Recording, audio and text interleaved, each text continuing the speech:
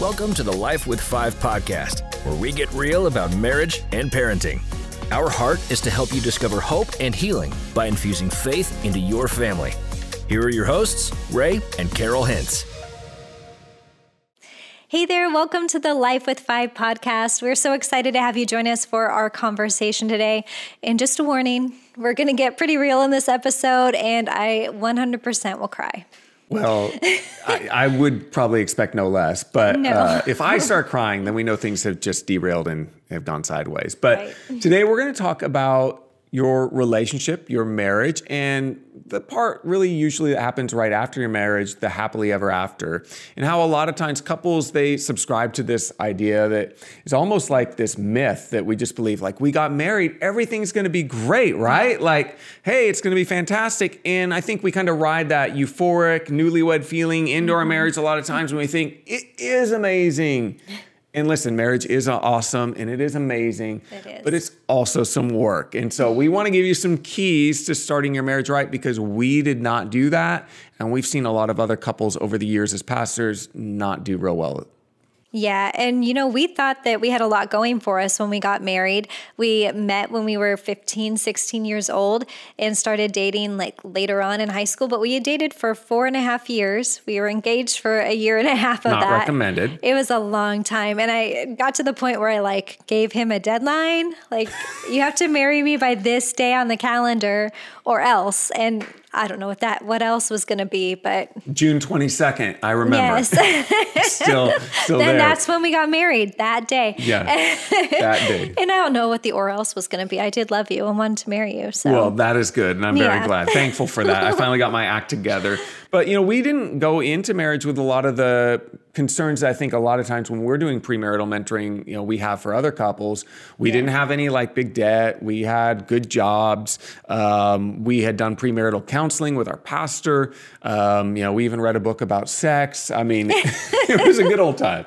yeah, it was great. And we had the same friend group. Most of our friends were the people that we went to church with. We were super involved in our church. So we had, the same friends and the same life values and all of that good stuff. And then our families, we got along really well with each other's families, which was important to us because we're both really close to our families. And we weren't having sex before marriage. We weren't living together before marriage. So if you look at all the boxes, we checked every single one. Yeah, it was like, boy, we are doing so well. Right? We don't really have anything to work on. Yeah, or worry about. Yeah. Everything was going to be great. Yeah, like we said, that happily ever after doesn't just happen. You have to work for that. And so there were some things, honestly, that I just missed. And one of the reasons I missed them is because I think I was a little bit ignorant, or maybe willfully ignorant. I don't know. But I would compare our marriage to my parents' marriages, and those weren't good. None of them lasted. None of them were healthy. None of them were good. There was a lot of fighting. People were, walking out. There was lots of, problems, abuse, and different things that were going on, a lot of different dynamics. And so I just thought, well, we don't have any of that, so we must be doing fantastic.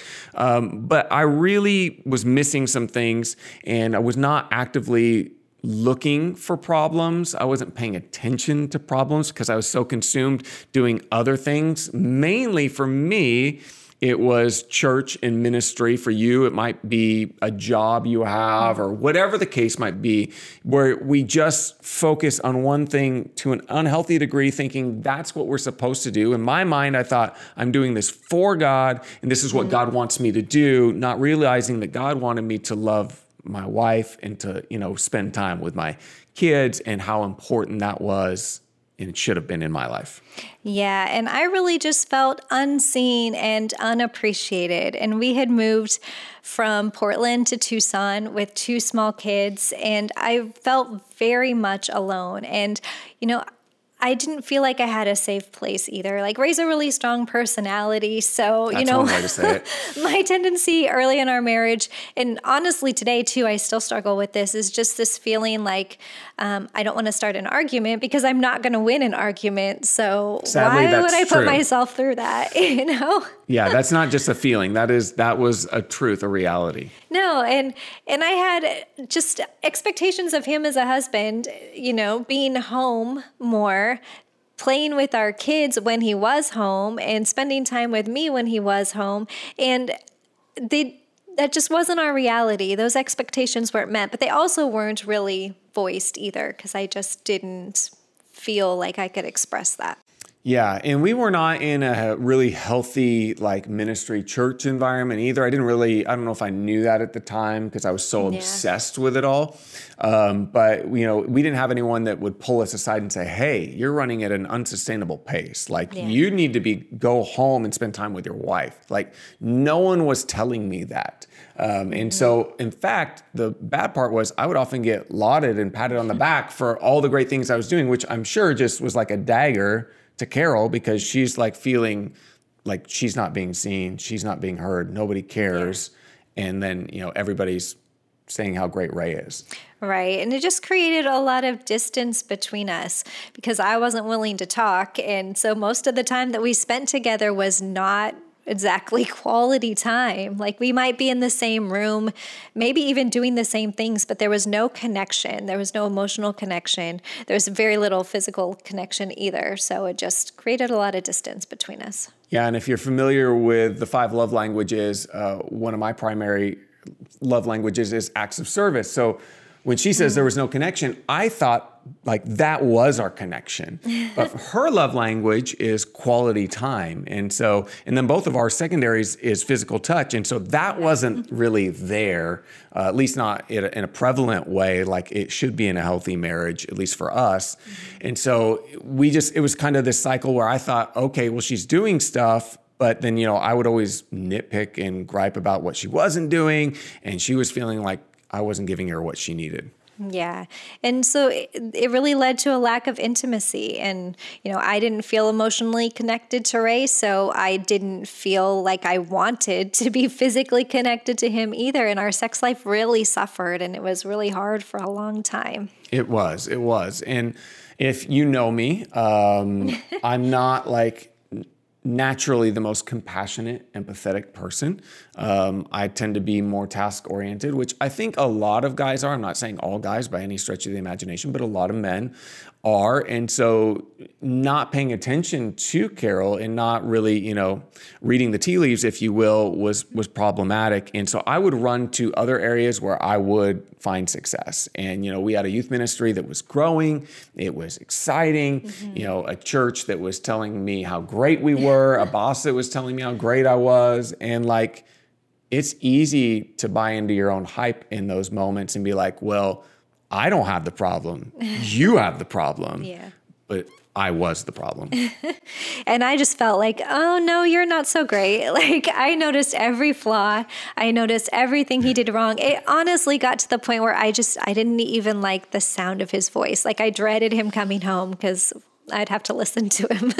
And how can you not like this sweet voice? I know. It's so sad. And looking back, it wasn't all bad. I just couldn't see the good because I was so hyper-focused on the negative. Yeah. And so we are telling you this because we want to be real. We want to be authentic. And I love you very much. I love you too. But we also want to give you some hope because I think there was a turning point for us. It was at a moment of really intense pain. I think it was really only the grace of God that allowed us to get through it. There were some great people along the way that loved us in the midst of all of that. And despite maybe all of our, mess that we had both created. But we do want to give you some solutions because we said we want to give you keys to a healthy marriage and starting your marriage off right. But I want to say this, no matter where you're at in your marriage, you can use these principles we're going to talk about because, we were years into our marriage, 8-9 years in, before we really started doing this. And the first one's communication.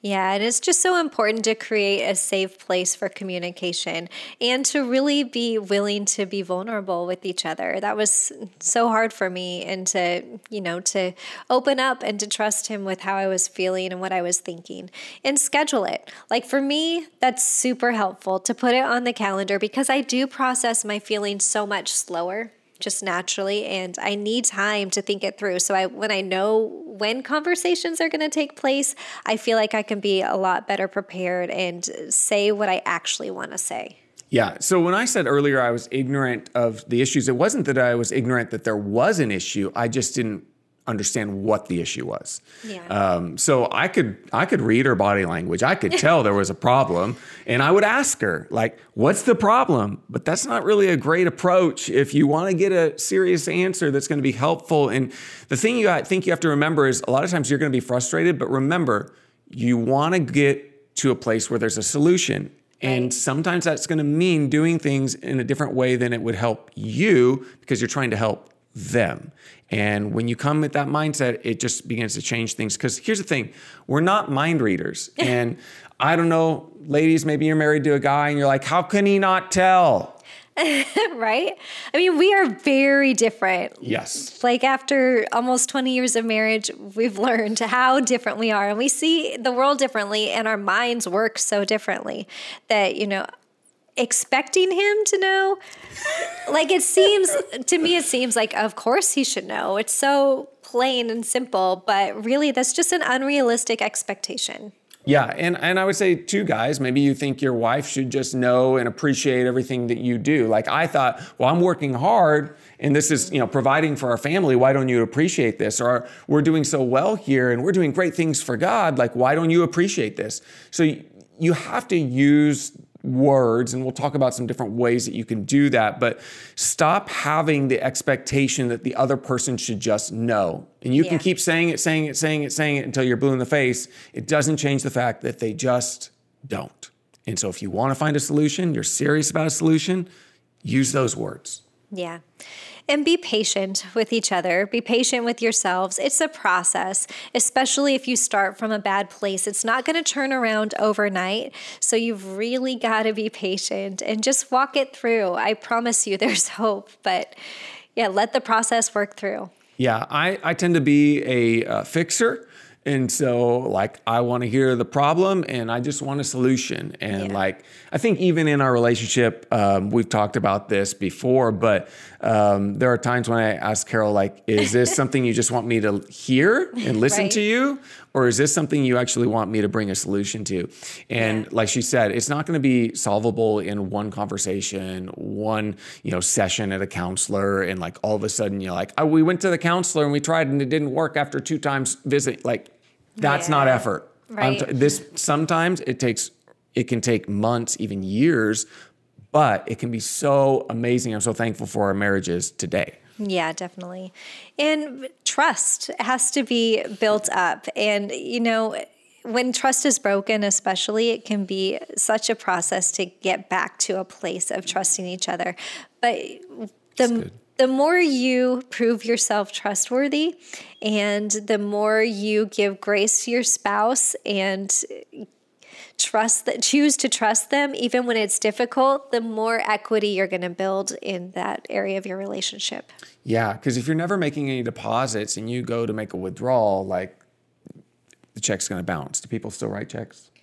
It's been a minute since I've written a check. Yeah, I don't know. a minute since we've written a check, but you understand what I'm saying there. You're going to have insufficient funds. Yeah. And so the one thing I would say is in this process of trusting somebody, we can't expect perfection from the other person. Like we're humans, we're fallible, we make mistakes. And so that doesn't excuse sometimes those missteps, but we do have to work with a degree of grace because God, again, has been very gracious to us.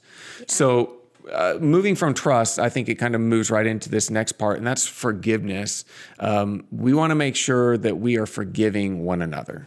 Yeah, and I think that's so important. I just reread 1 Corinthians chapter 13, and this definition of love, that it's patient and it's kind and it forgives and it keeps no record of wrongs and it believes the best in each other. It perseveres through all things and hopes through all things. And forgiveness was so healing in our relationship. And that's so good. And I think, a lot of people, I love the definition of love because a lot of people, for them, love is just an emotion. Yeah. But love is so much more than that. And, I understand the idea of forgiveness. It doesn't necessarily condone what the other person did, but you're releasing yourself, really. You're freeing yourself, because what unforgiveness does is it creates a prison in our own lives. I heard one person compare it's like drinking poison and expecting the other person to die. Maybe you are punishing them, but you're also hurting yourself, and you want the freedom that God has for your life. And so if something's happened to you in your marriage, in your family, in your life, in your past somewhere, I just want to encourage you to go through the process of forgiveness. And sometimes, by the way, forgiveness is a process. It's not just like, I say I forgive you and then it's all gone and done. It takes time to really walk through that. Yeah. And it's also really important to bring other people into your relationship, whether it's a counselor, and we did that for a while, whether it's mentors, individual mentors, or marriage mentors, people whose relationships you look up to. Early on, I didn't feel like we had safe people that I could talk to because we were in ministry, and really all of our relationships revolved around the church, and my husband was on staff. So who can I tell what a terrible person my husband is, No, but really, you want people who are for you, who are for your marriage, and who want to see you succeed, and who are going to be there when times are difficult to encourage you and to pray for you. Yeah. And you need mentors and you need counselors, or, like a coach. Yeah. Counselors are kind of like a third party who's objective. A mentor might not be really completely objective. They might be able to use objectivity to see some things, but they care about you. So it's not just like, hey, you're out of my office, the session is done. They're going to follow up with you, and you need to find those people. And you don't have to go up and say, hey, will you be my mentor or anything? No. Like, I feel like that's super intimidating for a lot of people. So maybe it's just you say, hey, can we take you out for dinner or something, or can we have you over, and you start a relationship and you see kind of where it goes. Yeah, that's so good. Sometimes we have to restructure our priorities, right? Absolutely. Like, God, of course, should be number one in our lives. And when we're pursuing Him, it's going to help all the other things fall into place. So God first, our spouses come next. We're together for the long haul, and we want to invest in that relationship. And then our kids, our family relationship is more important than all the other relationships in our lives and our jobs and the things that we're doing to really invest in our family. Yeah, absolutely. And I love that idea of putting God first, because here's the thing. People say, well, shouldn't I put my spouse first, or shouldn't I put my kids first? The reason you put God first is because when you learn to worship God, He fills you with His love, and then your love for your spouse, your love for your kids, it's the best love you can give. Right. And so that's why you put God first. And by the way, we'll talk about this more later, but your spouse comes before your children. Yeah. In your marriage. Now, I know some people maybe are on the other side of that marriage, and so the dynamics are a little bit different. But if you're still married, your spouse is first. And so get on the same page and start to restructure those priorities. And then the last thing we just say is realize this is a process. I know we kind of already talked about it, but it's going to take time. If you're listening or you're watching and you're like, I know there's more for our marriage. I know there's more for our family. I want you to know there's hope, but you need to be patient and trust God in that process, because I found that God isn't necessarily just the God of the payoff moment, the big miracle, but it's in the waiting, it's in the process, it's in the journey that He actually builds the character, the depth, the perseverance that Carol was referencing. That's so good. A little tip for you when you're preparing to go into a conversation, write what you're feeling down. That's really helpful for me. Ray doesn't necessarily process that way. Usually he just lets the words come out of his mouth. But for me, my thoughts are usually like in a loop inside my head.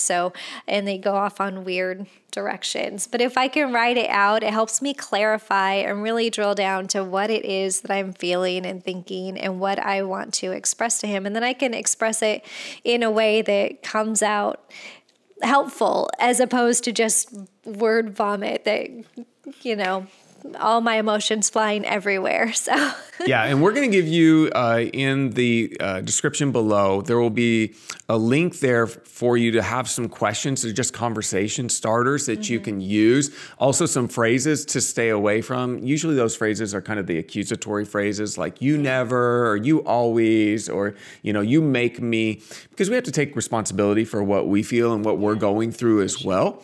That doesn't mean that it releases, again, responsibility of the other person, but we have to still take our responsibility, control what we can control. But we want to give you some action steps to help you move forward and really help you take your marriage, I think, to the next level, your family to the next level. Yes. And number one is to talk to your spouse or fiance. Set a date and a time right now. Pull out your calendar on your phone, whatever you use to schedule stuff, and get it on the calendar. It's so important. Do it right now. Yeah, absolutely. This very minute, you can pause us. It's okay. We're fine with that. Yes. And then going along with that, create regular spaces. So you're getting a date on the calendar right now, but then figure out, when can we regularly meet, and make it a priority? Make it like you are actually going to meet another person that would be, a really important date or time. Don't start rescheduling it constantly. I know life happens, things come up, but don't let it get away from you, because when you get that regular communication, then it takes away some of the fear that you might have to bring it up. Oh, I know there's a problem, but I don't know how to bring this up. So you say, well, I know it's on the schedule and I know we're going to ask these questions. So we're going to talk about it. I don't have to be worried about it. I don't have to have that fear. And then for men, I think a lot of times it takes away the awkward kind of feeling of clunky, how do I even start this? Because if I do, and she's in the middle of something, it's just going to end up in a train wreck, and I don't want to do that. And so we just kind of tamp down all of our emotions. Right. We're kind of a little bit different in that way, but maybe than the normal husband and wife. I talk more and express myself more. A lot more. She Yes. shoves down a little bit. That's another Me too. We're working on episode for another time.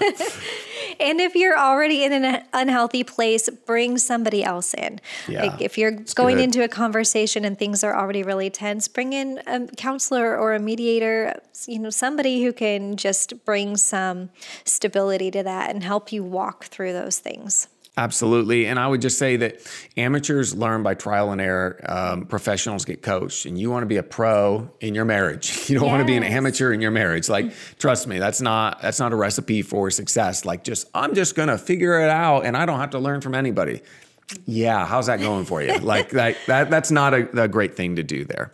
Yeah. But again, we have a link to some questions that you can use to get started on the conversation that we hope will be really helpful for you. So make sure to check those out.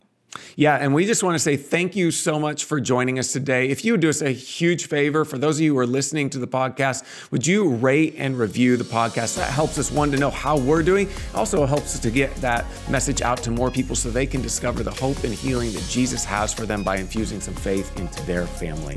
But we want to say thank you so much for joining us today. We'll see you next time.